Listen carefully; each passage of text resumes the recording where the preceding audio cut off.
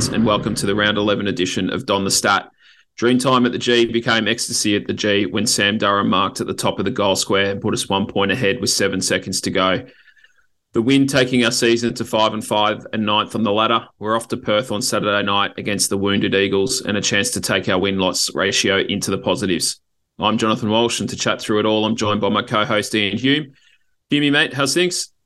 Mate, things are going really well. Still on a high after Dreamtime. It was such a great feeling. Finally getting a win against Richmond. After what I said last week, I did manage to keep my gloating to a minimum, so I still am allowed in the house. But inside, I'm still flying and excited to see if we can keep up the momentum this week. How about yourself? Yeah, I did keep the spare bed made up, mate, until Thursday, just in case. I figured by this morning, once I hadn't heard from you for needing to lob, I took the sheets off. So, yeah, I'm going well. Still, basking in the glory of that win. It was, such a great night, such a great event, and a celebration of our Indigenous game. But also, great to finally get that Richmond monkey off the back and get a win against them. Absolutely. Well, look, before we get into tonight, I just want to announce that June's bonus episode of Don the Stat is going to be coming out this Monday. It's going to be a chat with Tasmanian sports journalist and Essendon fan Alex Fair about his support of the Bombers, and also a look at what's going on with Tasmanian footy, given everything that's come out since the announcement of their 19th team. It's going to be available to patrons this coming Monday before being out on the main feed a week later.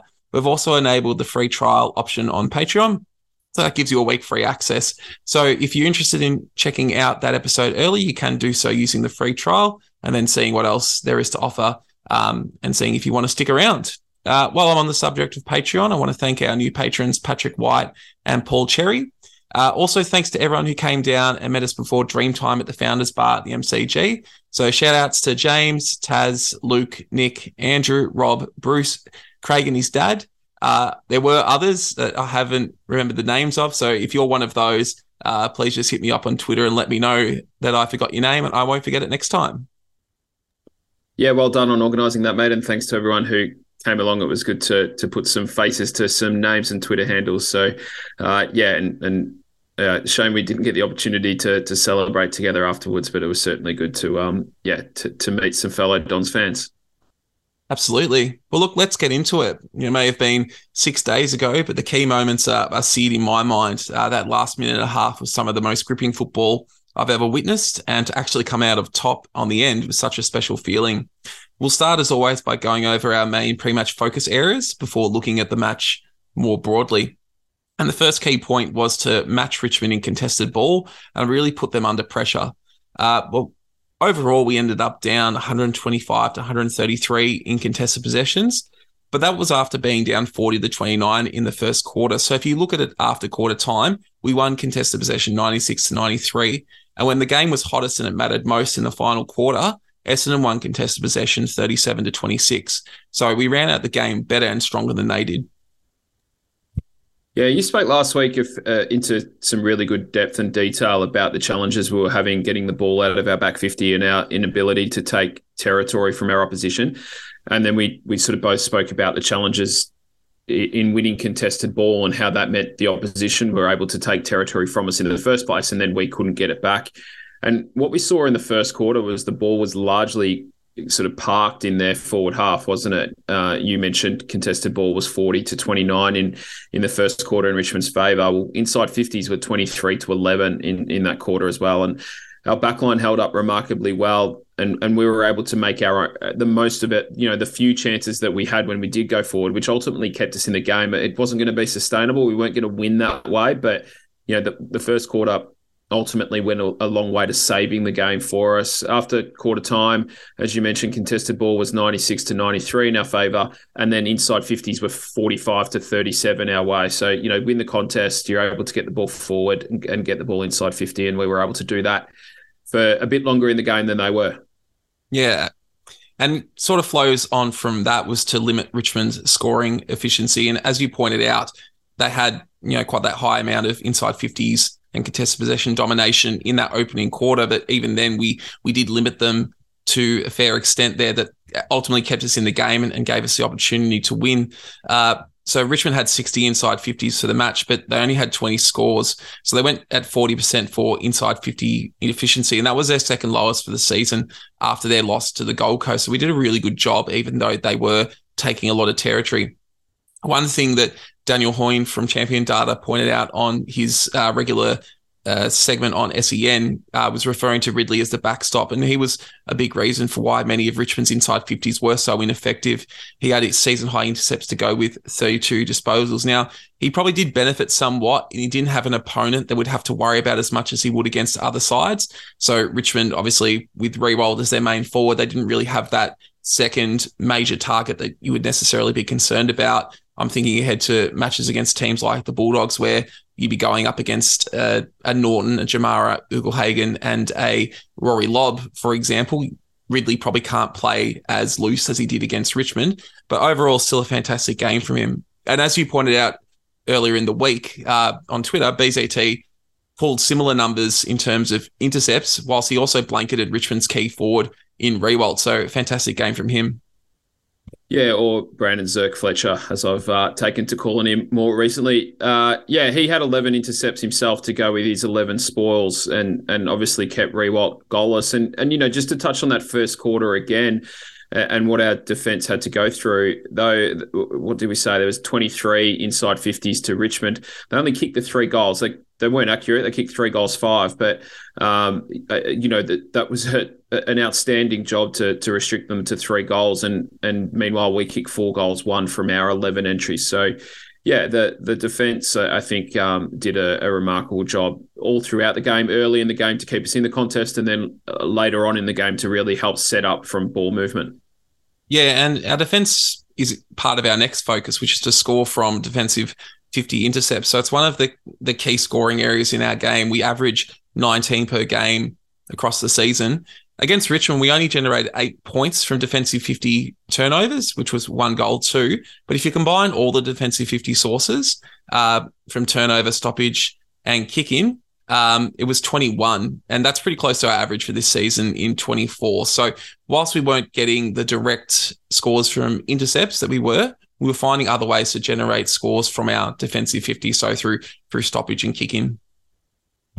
Yeah, it was a pretty low-scoring game, wasn't it? And I thought, as a whole, we did a really good job of winning the ball back off Richmond, both through pressure turnovers. I think Richmond had 27 unforced errors or unforced giveaways, unforced turnovers for the game, which is their equal highest in the last 3 seasons. But that wasn't just because Richmond made mistakes. I think there was a lot of inferred pressure going on, particularly from our forwards, that contributed to that. And I think our setup was around the ground was just really, really strong. We also spoke about Richmond being vulnerable from their own kick-ins and to pressure in general. We generated 31 mid-zone turnovers for the game. Our season average is 26.7. So we were the best part of 4 and a bit better than that. And for context, Collingwood ranked number 1 in that area at 33.6. So, it's a good step forward in a part of the ground that we haven't, or a part of the game that we haven't been strong. We scored 3 goals, 4 from forward half turnovers, 2 goals, 3 came from between the 50-metre arc and the centre circle, which was our equal best result for the season, along with the round 5 game against Melbourne. So, yeah, there wasn't a lot of scores coming from defensive 50 turnovers, as you mentioned, but I think as a general rule, our turnover and pressure levels were a lot better than what we've seen in weeks gone by, and we forced Richmond to give the ball back, whether forced or unforced errors. Yeah, and then we were really looking to go head-to-head in the midfield battle. No putting tags, and no trying to limit a player like Taranto or a Bolton going through the midfield there. Yeah, and look, that was how it played out. I took a really close look at our clearance work watching the replay, and I sort of slept on it a little bit at the game. It didn't notice it all that much, but Stringer, I think, had a really important role at centre bounces, and a different one to we're used to. We're used to seeing him, be the man at the centre clearance and burst out, get on the run.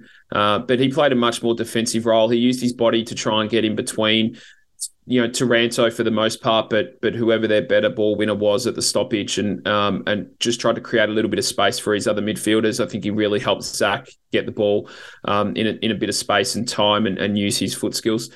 Taranto still got plenty of it. He still had the 9 clearances, 4 centre bounce clearances, and 5 stoppage clearances. But Richmond didn't score at all from a centre bounce. They'd been averaging 8.3 points a game. Sorry, not goals, points. And they scored just 14 points from stoppages around the ground, and they've been averaging 22.6. So their stoppage game had been pretty important to them scoring, and we took that away from them, which I think is a big win. Absolutely. And if you look at the way Richmond played the game, they also weren't looking to tag anyone. And I think you can see the results of that from the game Merritt ended up playing, although I think Merritt has beaten tags in the past, but the fact that he was best on ground and was so effective and played such a key role suggests that both sides were going head to head there. The next point was to play through Bolter's man. Whilst he's one of the best interceptors in the comp, he was actually one of the worst at losing one-on-ones. How did you see that play out? Yeah, the way the game was played, it didn't really work out that way. Both teams rolled a half forward up to the contest. It's probably the first time since maybe the St Kilda game we've done that on a regular basis. So predominantly saw Snelling or Hobbs for us come up from half forward, and it gave us even numbers at the contest because it's something that Richmond like to do. You know, you pretty much saw Prestia and the like play as a midfielder, even though they weren't in at centre bounces. But what it did mean was that both teams had a +1 in their back 50. So, you know, that's how Ridley was able to be that wicket keeper or backstop so often, is because we just reshuffled our back 6, given that Richmond sent an extra 1 up to the contest. But Richmond also sat Nankervis behind the ball regularly, so there wasn't a lot of space for one-on-ones in our forward lines And I know we made some really obvious and glaring turnovers that led to Richmond goals, but I generally thought our ball movement was really clever and really good. It's the most marks we've taken this season. It was 23 more than we took in round 1, which is our previous season high. So we just controlled the ball, and it was also the second most marks that Richmond have taken this season. So whilst we let them take their options wide and we were happy to give them that, we looked to go forward at any opportunity we had and into the corridor whenever we could. And that was often into the hands of players like Perkins and Merritt, guys who could really do damage with the ball. So, yeah, it wasn't really a night where we sort of kicked long to a lot of one-on-ones. It was much more controlled possession once we got the ball in the corridor. Then we looked to hit up options on a lead. So, really different style of play for us this year, and really positive to see, actually. Yeah. And the final point that we said pre-match was to restrict Liam Baker's output. Now, Baker only had 16 disposals, 1 mark and 4 intercepts, and that was really well down on his season averages of 22, 4.5 and 7.5 respectively. You suggested pre-game that Menzies should sit on him. Did you notice if anyone was putting any time into him specifically that led to his downturn in numbers? No, I don't think so. I think we just really raised our pressure in that part of the ground. I think it also speaks a little bit to what it means to have dangerous goal kickers in that part of the ground and what it means to the opposition. You know, Davey and Menzie, even though they're young in their career, they can't, they're not players that opposition teams can sleep on, because they do know how to find the goal and they can be quite dangerous with ball in hand. I think our entries when we did need to kick long were deeper. The benefit of winning contested ball and taking territory is when you do have to kick long inside 50 under pressure, you're getting it in deeper. And we had 16 tackles inside 50, which is the most that we've had this season. So I just think it was a bit more of a team effort, mate, and the way that we play the game. I think, overall, it was really refreshing to see us come to a game with a real distinct plan in mind and execute it really well. I think so often we've seen Essendon sides of years gone by just go into shootouts and need to kick really big scores to win. This was much more of an arm wrestle, and we really tried to lock the game down and control the ball.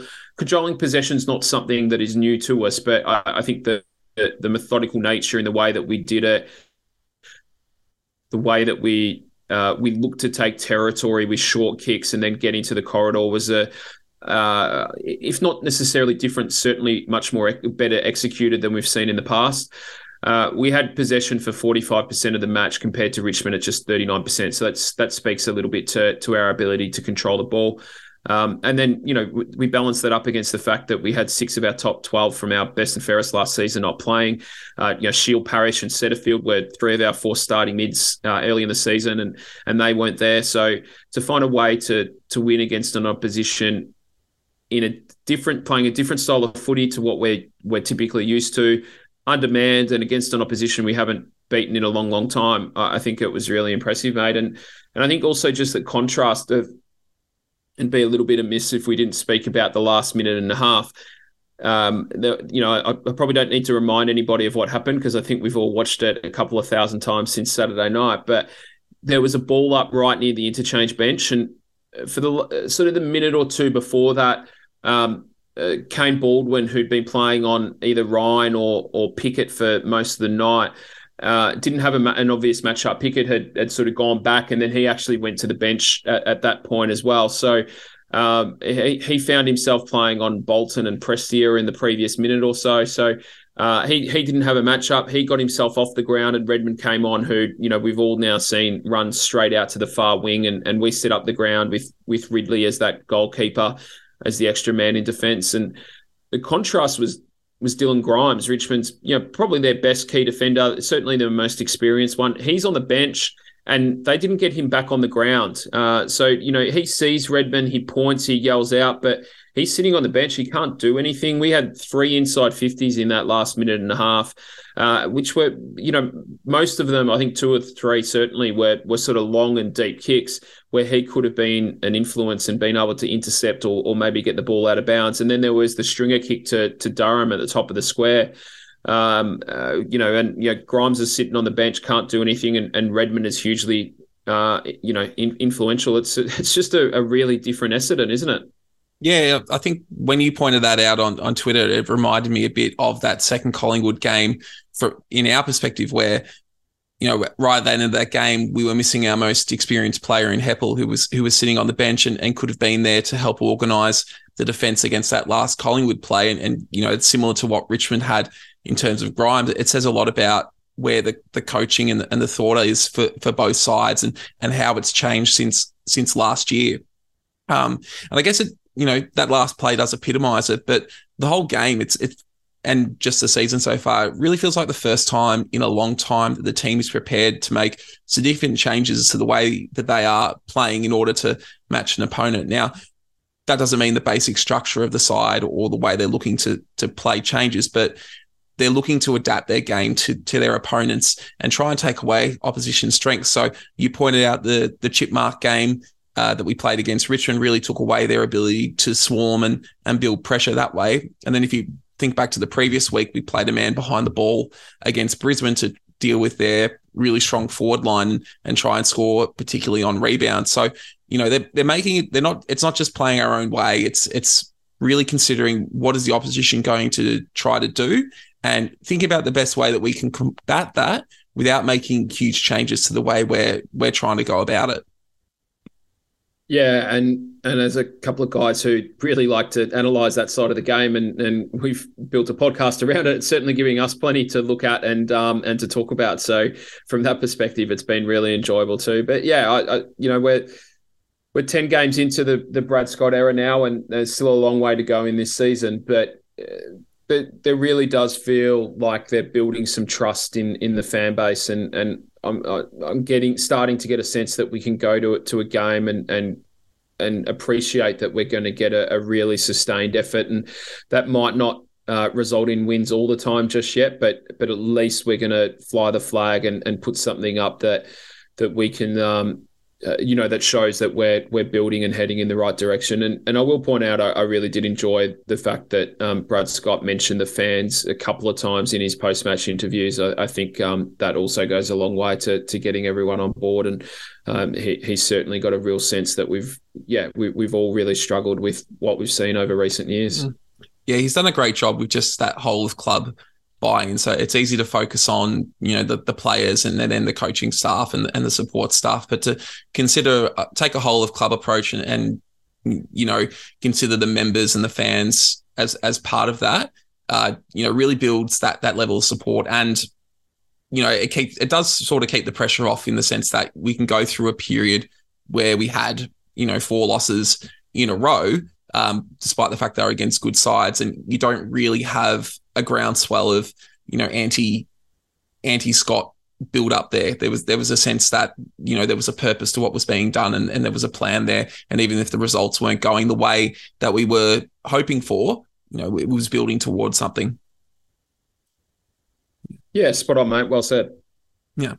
Well, look, let's move on from Dreamtime. And it was confirmed yesterday, today being Thursday, in the weekly injury report that Harry Jones is out for the season. He had not only had back stress fractures, but has gone in for ankle surgery to try and get that right. So trying to get him right to go for the beginning of 2024. It's really disappointing, obviously, given that his previous season was also ruined by injury. And despite the fact he didn't have huge numbers, he had been a key part in a lot of early wins with the role he was playing in the structure.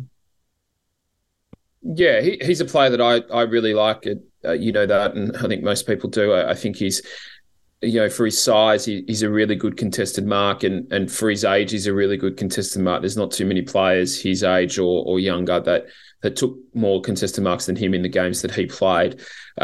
He's a good kicker goal. Generally, his conversion rate's at 70%. I'm not comparing him to Tony Lockett, but Tony Lockett went at 69.7. So, it's a pretty good indication that when he did get opportunities, he was generally converting them at a pretty good rate. I think structurally he complements Peter Wright and now Wiedemann really, really well, because he can get up the ground and come back. And he sort of comes in from the side, whereas the other two like to sort of lead straight at the footy. So I think he gives us a really mobile forward option that complement those two really well. So yeah, let's hope this is the end of his injury woes. He gets himself fit and can, he signs on and he has a big preseason, and we can get 20 games plus out of him in 2024. Yeah, fingers crossed on that.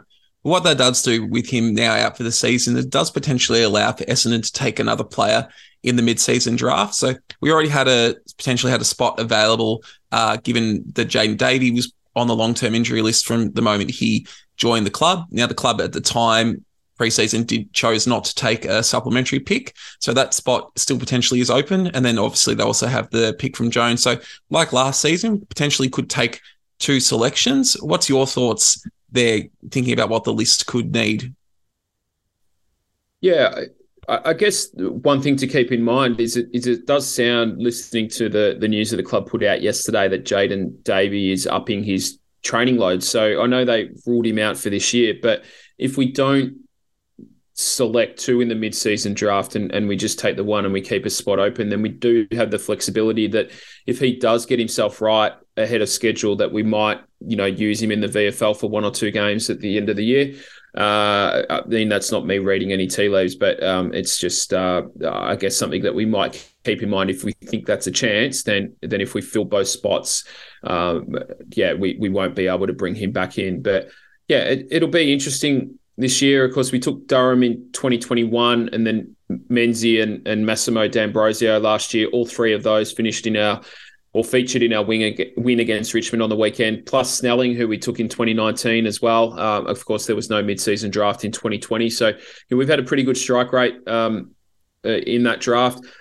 I think it's likely to be a bit different this year than previous year in terms of the depth of young talent available. I think we need to remember that we had 2 years of Victorian lockdowns that meant recruiters didn't get a chance to see some of the guys that were drafted in the 2022 mid-season draft until that year.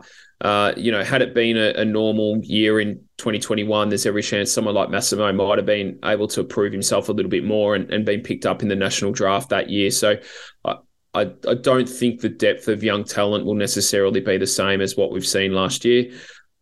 Whatever we do, I don't think it'll be a selection with 2023 in mind on its own right.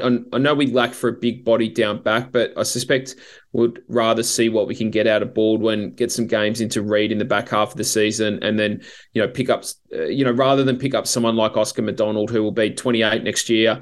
By that stage, James Stewart comes back from injury. He's got another year on his contract. Do you really want to have Oscar McDonald and James Stewart on your list next year, and potentially just playing VFL footy unless there's a spate of injuries? I'm not sure that's something that from a list management perspective makes a whole lot of sense in a year that is about developing your younger players and getting games into them. think someone like Quinton Narkle's a little bit different. He's still only 25. He can play multiple positions, obviously through the midfield, but he can play on a wing. He can play at half forward. And I don't think we have a lot of genuine depth there. And I think he's arguably still got some upside and can improve his game. He's obviously been in a really good system in Geelong, and he's seen firsthand what it takes to be a premiership player and the effort that you need to get the best out of yourself. So, you could see him playing a role and forcing his way into our best 22. Jack Cleaver's another one who, he's only just turned 19. He's playing with our VFL. He can play midfield. He can play on a wing. He can play half back or half forward. Bit of a bigger body. He's 188 centimetres and 87 kilos. So, he could be an option too. And there's two guys that, we would know really well given their training with us. I'm not sure we'll go for a tall defender, mate, which, is probably going to surprise and upset some people. But given we've given Baldwin a taste and he's shown some positive signs, we've drafted Hayes last year. We've already got Reid on the list. Cox is back in the VFL this week and sounds like he's going to play as a defender. There's 3 200-centimetre defenders on your list. Then there's BZT, who we've spoken about, and he's getting better every week. And Laverde is now back from his shoulder injury. So I don't think we're really lacking for tall defenders. I think what we're lacking is a genuine 200-centimetre, big-bodied defender that can play on, the likes of Tom Hawkins. But I don't think we're going to find one of those in the preseason draft, the mid-season draft. And we would have looked at those that are available in the off-season. If you look at someone like Ethan Phillips, he's the one that often gets talked about. He's 198 centimetres, a key defender from Port Melbourne. He won the Fothergill Round Mitchell medal, which is a bit of a mouthful these days. They've combined a few names there. So that's for the best player in the VFL last year. So he turns 24 in July. We knew about him last year. We knew we needed a big key defender, and we would have looked at options both at free agency and trade and also him in the draft, and we didn't take him then. I'm not sure if we overlooked him back then, why we'd overlook him or why we'd pick him now when we've since drafted Hayes and we've also moved Baldwin down back and seen some signs of him. So just from a list management strategy perspective, it really doesn't make a lot of sense for us to go that way. What I wouldn't be surprised, though, mate, is if we went the other end of the ground, both for now and for the future. Wright, Wiedemann, Jones and Voss are really the only 4 key forwards on our list, plus James Stewart, depending on where Brad Scott plays him when he does come back. So there's not a huge amount of depth there. Jones, of course, is out for the remainder of this season, and Voss we haven't seen a lot of. So, as it stands, we've got Wiedemann as our one and only fit key forward right now, and Voss, who's unsighted. So there are a couple I admittedly don't know a lot about, seen some snippets and read a little bit about them, but Will Elliott's the son of the former Test cricketer Matthew Elliott. He's a 200-centimetre ruck forward from Oakley Chargers. And then there's Jack Buller over in WA. He's a 199-centimetre key forward from Claremont. He was overlooked back in 2019 and sounds like he's got himself really fit. At 22 years of age now, he's matured and playing some good footy. So sounds like there could be a couple of key forward options if we decided to go that way and add a bit of list depth there. Particularly when you consider Baldwin's now gone from, drafted as a key forward and is now playing back. So it'll be interesting to see how it plays out. Yeah. And this year will be different than last year as well, because we're not going to have as an early pick as we did last year. So we took Massimo at number 2. I think we were third last at the time, but North didn't have space on their list. So we ended up with pick 2 and we took Massimo. We took him ahead of probably Josh Carmichael. I think we read really long-term with that pick. And, I think that's shown that Massimo's definitely got talent for the future. And if reports are true, then there's other clubs that are looking around, sniffing, seeing if they can get him out of our system. So he's obviously highly rated there. But as you say, the talent depth might not be as high this year, coming off full years of actual football as opposed to COVID interrupted years. It's likely we'll be down, potentially around the 10th pick mark. And that may change who is selected if they take anyone at all. I don't think they'll necessarily take a player for the sake of it, considering the question around list spots for next year. I haven't done a deep dive into who's coming off contract this year, but there's not many players that come to mind from the main list that you really want to be delisting at this stage. And then if you bring players in the mid-season draft, albeit you're bringing them in on the rookie list, particularly those that want an 18-month contract as opposed to a 6-month contract, you might be unwilling to do that, considering the long-term best interests of the list. I mean, obviously, 6-month players are almost a free hit, but then you have to consider about the ones that are seeking 18-month contracts, and then that means that you are potentially stuck with them for a further year than you may want. Yeah, that's right. It's not as straightforward as it seems. It's not just a case of picking up a player and then you're done. You really do need to look at this. And we've got some restricted free agents in Parish and Redmond that we need to get signed up. We've got some guys coming out of contract like Jones and some other guys as well that we need to consider. And then we will already be talking to some potential trade and free agency targets for next year as well. So, the acquisition of someone like Setterfield doesn't just happen in trade week or whatnot. Those conversations start happening, basically as soon as the season starts, if not before. So I think there'll be a lot of things that Adrian Dodoro and Josh Marnie and our recruiting team will be balancing up, and it'll be much more than just looking at who do we feel for the rest of 2023? I think it'll be a more longer term list management decision than just what's ahead of us for the rest of this year. Yeah. Well, look, we decided, I think looking ahead, we were worried about content for the West Coast preview, given their performance might mean that there's not as much to talk about as usual. So we decided to come up with questions for each other to have a think about. And mine's about Archie Perkins. And Jono, do we need Archie Perkins to become a midfielder, or is him being an elite half forward good enough? Yeah, good question, mate. You sprung this one on me this morning, and it did get me thinking. Let me throw some numbers at you. We are a show that likes their numbers. So 14 disposals a game, 0.8 goals, or 0.8 of a goal, 3.4 tackles a game, 5.5 contested possessions, 1.7 clearances, and 5.5 score involvements. That's not Archie Perkins. That's Shai Bolton in his third season in the AFL back in 2019. He played 19 games in that season, his third season in the system, and it was the year that he started to have a bit of an impact on the competition. And now, of course, he's one of the best mid forwards in the comp.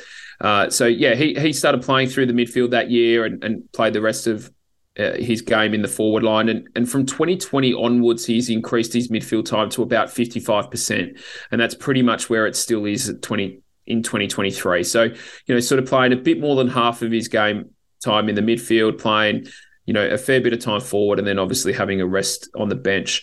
Perkins is a bigger body, of course. He's 188 centimetres compared to Bolton, who's only 175. But they do have some similar traits. Perkins ran a 2.95 second 20 metre in the draft combine testing before he was picked up. It's exactly the same as what Bolton tested at in his draft year. So they both have that explosive speed off the mark. Bolton's probably a bit quicker over a longer distance, but in terms of being able to explode out of a contest, they're similar there. They both have that agility to evade traffic, and they're both really good overhead, which lends themselves to being able to have an impact going forward.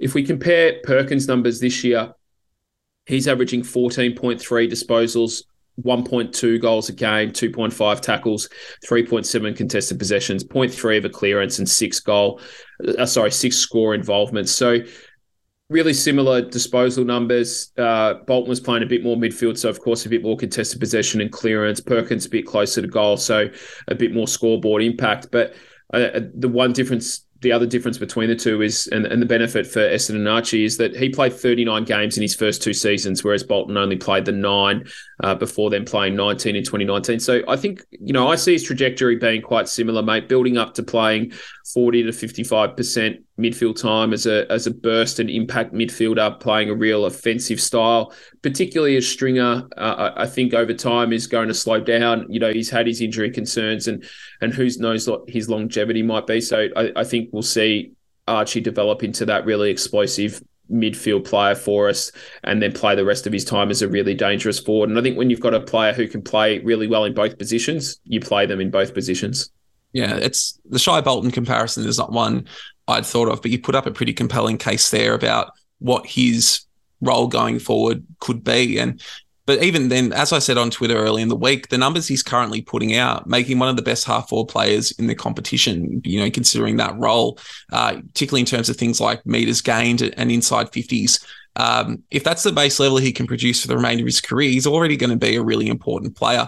But as you say, if he can turn into that 40, 50% midfield time where he can be effective, that's going to be a bonus. But for me, he's already showing enough that makes him a key component of the side moving forward, even if that is just in that half-forward role. Yeah, no, that's right. Yeah, he's going to... Yeah, comparisons aside, I think what we do have is a really good Archie Perkins. So, I think if he can add some more midfield time to his game, then he takes his game to another level. But if he does stay predominantly as a half forward, then I think he's going to have a really good career there too. But yeah, back at you, mate. Question for you, and I proposed this before we knew what selection looked like. So, what does our backline look like when Laverde and Kelly returns? How do we fit them all in? Yeah, I think with this, obviously Laverde is back in this week, and we'll get to selection soon. But we look back to the makeup of the backline in round one, we get a sense of how I think Brad Scott wants to structure it going forward. And these labels, I think, are a bit arbitrary, and they can be a bit pigeonholey. Players can and do more than one role in a game, but this is just how I visualize it. If you go back to the backline was two what we would call key defenders, so Laverde and BZT, one intercept defender in Ridley, one medium defender in Kelly, a small defender in McGrath, predominantly rebounder in Redmond, and then a seventh defender. And in round one, that was actually Langford. Now, as I said, those labels are a bit arbitrary. And, for example, a player like McGrath, whilst he does play that small defender lockdown role, he can also do that whilst being a really effective rebound player. But I think overall it gives us a rough idea of what the preferred structure is at this stage. So you think then to last round against Richmond, they ran BZT and Baldwin as the key defenders. Ridley was the intercept or the backstop or the wicket keeper as you're trying to make a thing. Redmond seemed to move more into that medium role with Kelly out. McGrath was obviously the small, and then Hind as that rebounder. And then Heppel's moved into that seventh defender position and is doing a really good job. Really impressed with what Baldwin showed. Obviously hasn't been selected this week, but he's given himself a really good opportunity to establish himself on the list going forward. I don't think there's any shame him going out for Laverde, though, at this stage of his development. It's going to allow him to keep learning in the VFL. As for Kelly, once he's ready to go, I think you rotate Hind out, potentially into the sub role where he's been effective somewhat this year. Redmond moves him back into that rebounding defender position, and then Kelly takes his spot back as a medium. I've been really impressed with Kelly, not only defensively, but I think he's made improvements with his offensive game. We heard a lot pre-season about the coaches working with him on moving the ball on quickly. I think that's shown in his play so far this year. And then, just back on Heppel, he's done some great defensive roles this past fortnight, and he deserves to keep his spot as that seventh defender, that really flexible player that can be defensive but also float around and fill odd jobs. So in the immediate future, I think you're looking at a back six of BZT, Laverde, Ridley, Kelly, Redmond, McGrath, and Heppel, which is basically what they started the season with, except Heppel moving into that seventh defender position instead of Langford. Out of those, I think the person most likely to lose their spot first is Heppel. With it sounds like Nick Cox coming back through the VFL this week. I think it's the best role for him to come into the side as that seventh defender, make the best use of his attributes. So we see Heppel getting up the ground and sort of playing as almost as that defensive winger sometimes in that seventh defensive role. I think that's where he will likely come in. So, but obviously that does depend on Heppel's form dropping away or Cox really showing a lot as that seventh defender. But I think that's how they'll structure up going forward.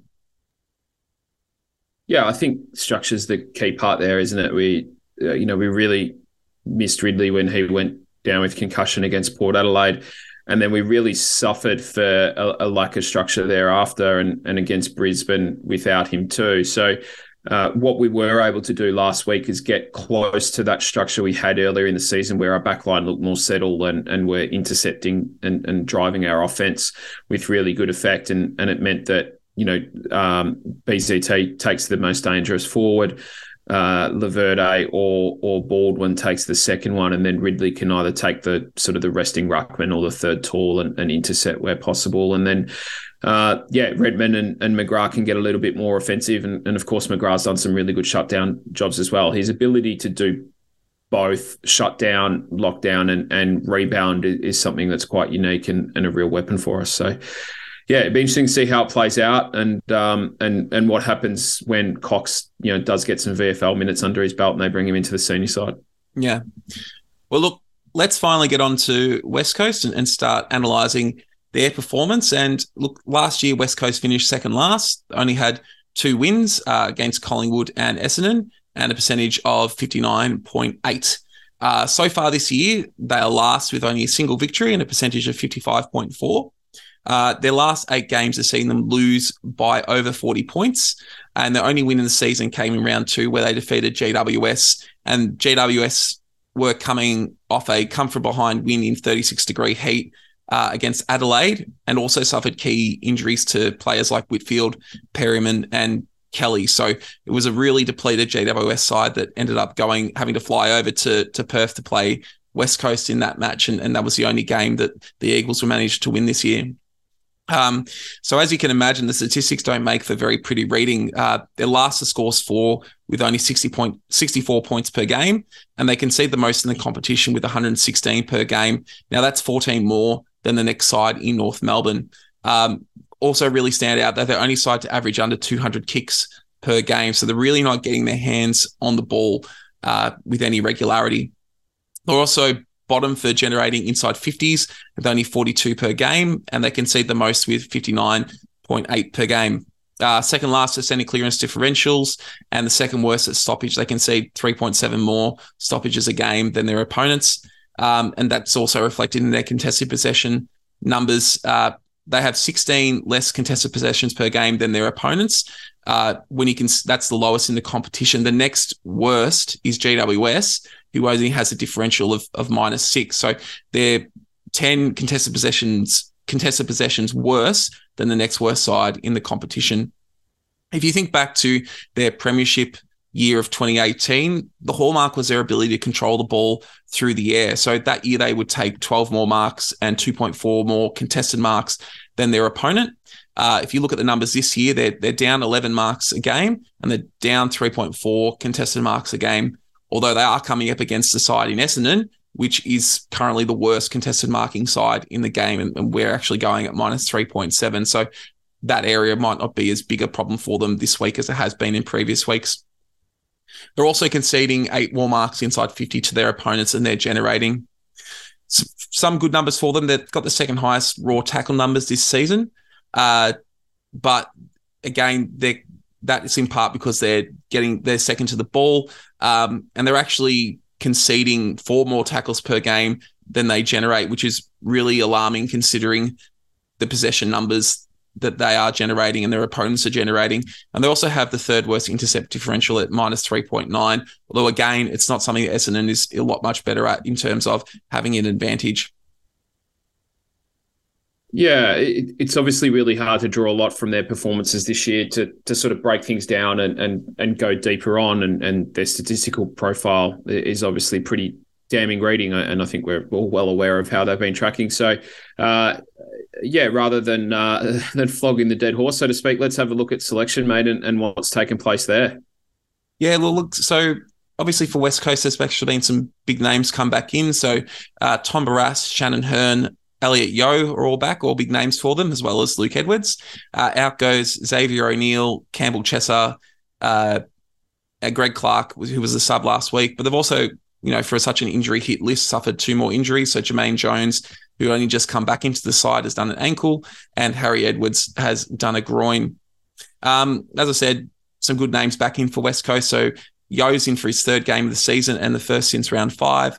Hearn's in for his 7th and Barrass for his 10th. So I know that people are concerned that they're getting players back at this time, but Hearn and Barrass have been in for most of the season and it hasn't helped them do much better. Yo's obviously a big in for them. The other big news for them is that Oscar Allen, who was seemingly under an injury cloud after an incident at training, has seemingly got up. So that's really important for them given their lack of alternative scoring pathways. So it's probably the best team that they've had for a while, as well as the fact that they're playing at home and they've had the blowtorch applied to them all week. I expect it's going to be a much different Eagles side that comes out against Essendon than the side that played against Hawthorn last week. Yeah, you would expect that they're going to start the game with a fair bit more intensity than they finished the game with last week. So I think that the key for us will be really to be on our game in quarter one, and if we can ride the sort of bad loss bounce that will ultimately happen in that first quarter, then I think we give ourselves a really good chance. You know, Shannon Hearn, tempting fate in saying this isn't the player that he once was. He's slowed down. He doesn't offer a lot or as much as he used to defensively. He's obviously still a very good kick, but he's getting the ball under a lot more pressure than what he did in the past. And you know, Elliot Yeo hasn't played a lot of footy this year, so you might expect that he'd be a little bit underdone. So yeah, we'll see how we go. But what's happened to our side, mate? What have we done there? Yeah, so 3 changes for Essendon and 3 players coming back from injury. So Laverde, Shiel and Guelphy are all in. I think there was some question marks over Shiel in regards to his ankle, whether we get up, but it does seem like he's going to be back in the side, which again is really good for our midfield depth. Out goes Andrew Phillips, who's been managed. Alwyn Davey Jr., Kane Baldwin and Massimo D'Ambrosio have all been omitted. Emergencies for Essendon are Nick Bryan, Kane Baldwin, Massimo D'Ambrosio and Alwyn Davey Jr.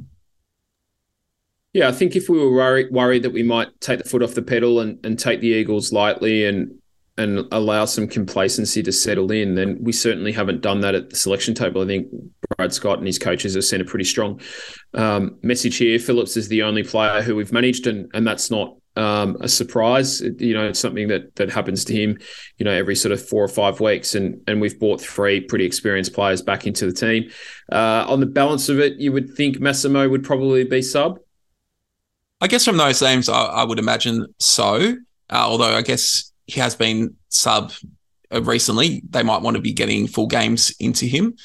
For me, the most interesting thing is they haven't brought in at all to replace Phillips. It does mean Wiedemann's going to be the second ruck, which also has a flow-on effect that there may be times in the game where we don't have a tall forward. It actually wouldn't surprise me if Bryan is a late in and someone else, maybe a Snelling, becomes the sub. It also means that if we don't make that choice, there's going to be occasions we're going to have to be really careful avoiding going high into the forward line. You mentioned Hearn has slowed down a bit, but I think if you kicked it high and long into their defence with players like Barras and Hearn in the side, you might struggle to maintain control of the ball without those big forwards to crash the packs if that's the way you play. But also not having a tall forward might make the players more likely to lower their eyes as opposed to bomb away. So there's opportunities there either way. As I mentioned earlier, I think Baldwin's a bit unlucky, but again, his performance probably means that he's really given himself the best chance of earning a contract for next year. I think there were question marks about whether he was going to make it as a forward. The fact that he's shown he can be effective defensively with our potential key defensive issues means that he probably has got a contract for next year now, I would say. But as I mentioned earlier, Laverde has some runs on the board. That means he comes straight back in for me. Yeah, I've got no problem with the last in, first out approach. You're right. Laverde does have the runs on the board, and if he's fully fit and fully tested, then yeah, unlucky for Kane, but it makes sense to when we're trying to build system and build structure to get our best players playing as many games together as they can. Yeah. Well, let's look at West Coast's last game, and it was described as the darkest day in West Coast history, which is interesting considered some of the carry on that's happened around West Coast in the past. But 18th place Hawthorn kicked 22 goals, 142 to defeat West Coast 4 goals to 26. And West Coast could only manage 2 behinds after half time. As Hawthorn with a 7-goal opening quarter and 8-goal final quarter ran out 116-point winners. West Coast were obliterated stats-wise. They were down 137 disposals, 41 inside 50s, 34 contested possessions and 17 marks inside 50. The one area they were competitive was in stoppage clearances, which they only lost by 1, and tackles. But even though they were down 137 disposals, they still finished 8 tackles behind Hawthorn. So it's pretty, even though that's quite a high tackle number, it's it's really not that impressive a stat given the dominance Hawthorn had in terms of possession. Only 3 West Coast players in Sheed, Witherden and Kelly had over 20 disposals, whilst over 11 Hawthorn players had more than that figure. I can't imagine you were rushing to the TV to check this one out. Did you catch any of the match? Yeah, bits and pieces, mate. I certainly didn't sit down and watch the full replay of it like I typically do. So, yeah, it's not one that will go into the archives as a great example of Australian rules football. And it's a tough one for how we might approach things this week. Obviously, it becomes a lot more about what we do than what we do about the opposition. We spoke earlier about how we went to the G last Saturday night with a game plan to beat Richmond. This is more about making sure that we go with our game style and our structure and we play at a level of intensity that we want to see when we're playing, Collingwood and Geelong and Melbourne in the best side of the competition. They rank second for tackles per game and fifth rebound 50s per game. They're the sort of the 2 areas where they're high. But as you mentioned, they still get out tackled. They don't have the ball as often as their opposition. So they are doing a lot of defending and they're conceding a lot of inside 50s in the first place, which is creating the opportunities for them to rebound. The one area they would look at us and draw some hope from is inside 50s conceded. They rank 18th at 59.8 a game and we're 17th at 58.5. We've had a real issue giving up inside 50s the last 5 or 6 weeks, but as we spoke about earlier, we did rectify that somewhat after quarter time against Richmond. So hopefully that's a trend that continues. And where we are different is West Coast concede a score 53.5% of the time the opposition goes inside 50. So that ranks them 18th in the comp, whereas we rank 9th in that area. So we're pretty good at even though we're conceding a lot of inside 50s, we're not conceding the number of scores that other teams are. So 46.7% of the time a score is scored on or is kicked on us when the opposition goes inside 50. Just for context, Port Adelaide ranked number 1 in that area at 44.9. So we're a lot closer to first in the competition than we are to 18th. I think the keys for this week, mate, are at an individual level and also at a KPI level. I think despite their troubles this year, Oscar Allen's had a really good year. If he does get up from his injury, he's kicked 25 goals for the year. I think that's a big matchup for BZT, and we just want to go and see him go and win the contest and win that matchup. Tim Kelly has had a really good year as well. He ranks 7th in the AFL for disposals and 11th for clearances. Given he hasn't had a lot of help in that midfield, I think he's done a pretty good job. So I think we need to ensure one of our mids is playing a real defensive role at times or at all times on him and they don't go kick chasing. I think in games like this, there's a real risk that everyone tries to see ball, get ball and stat pad a little bit. So, this is a different type of challenge, I think, for the likes of Stringer, Caldwell and Hobbs. It's as much mental as it is anything else.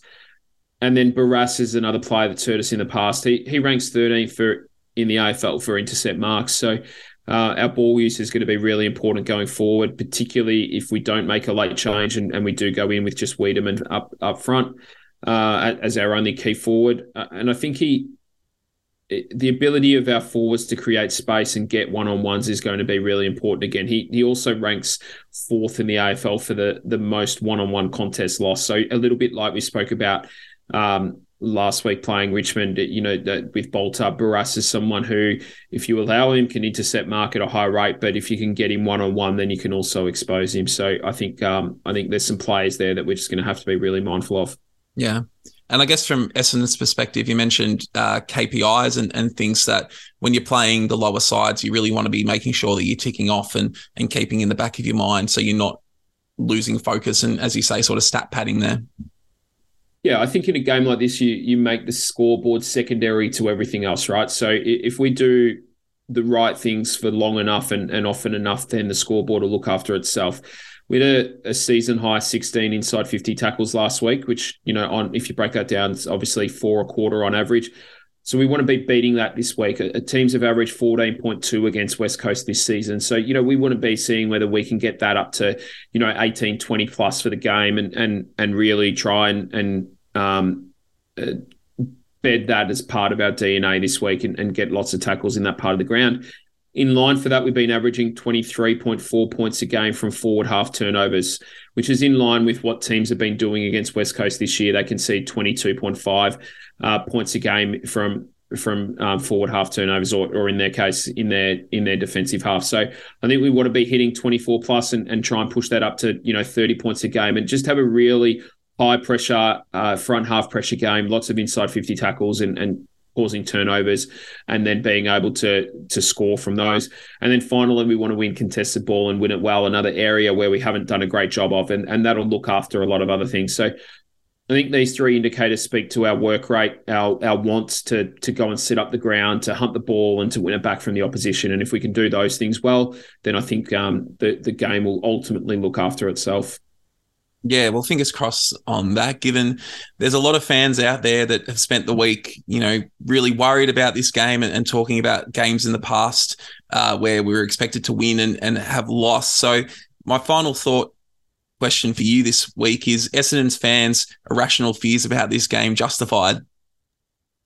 Yeah, I think it is, mate, until it isn't, right? Like, we keep talking about new challenges for the group, and we've had a lot of those this year. We had the challenge of losing Peter Wright on the eve of round one, and then we came out and won in round one. We lost our captain for Anzac Day and thought that was going to be a bit of a boil over, and we arguably lost a game that we should have won.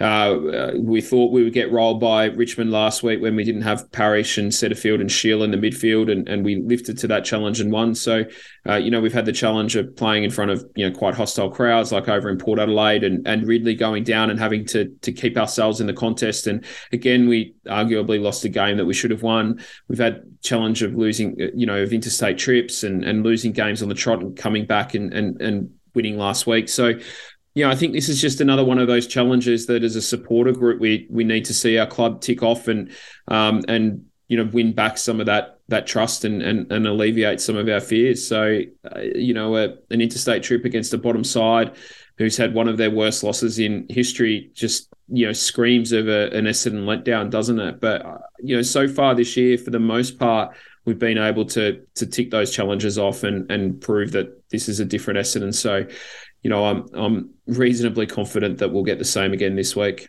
Yeah, I am too. There's just that tiny part in the back, voice in the back of your mind that constantly gets to you. So as you say, like you mentioned those KPIs earlier, if we're ticking those off early, I think that'll set a lot of those thoughts for a lot of fans, and hopefully we do come out and add another tick to the challenge column this season. Well, look, that'll do us for this week. Once again, thanks to everyone for your ongoing support of the show and your conversations with us. We say it every week, but we really appreciate it and really enjoy hearing from everyone. Any final words from you, Jono? No, thanks. We've had a couple of reviews in the last couple of weeks as well, which we are really grateful for.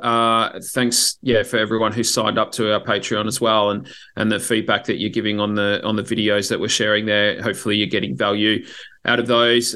If there's anything that you want to see or you're not sure about or you'd like us to cover in future episodes, please drop us a line, either email donthestat@gmail.com or either one of us are on Twitter. Our Twitter handles are in the show notes, so you can find us there. But thanks everyone once again for your support, and look forward to sitting down and watching us beat the Eagles on Saturday night.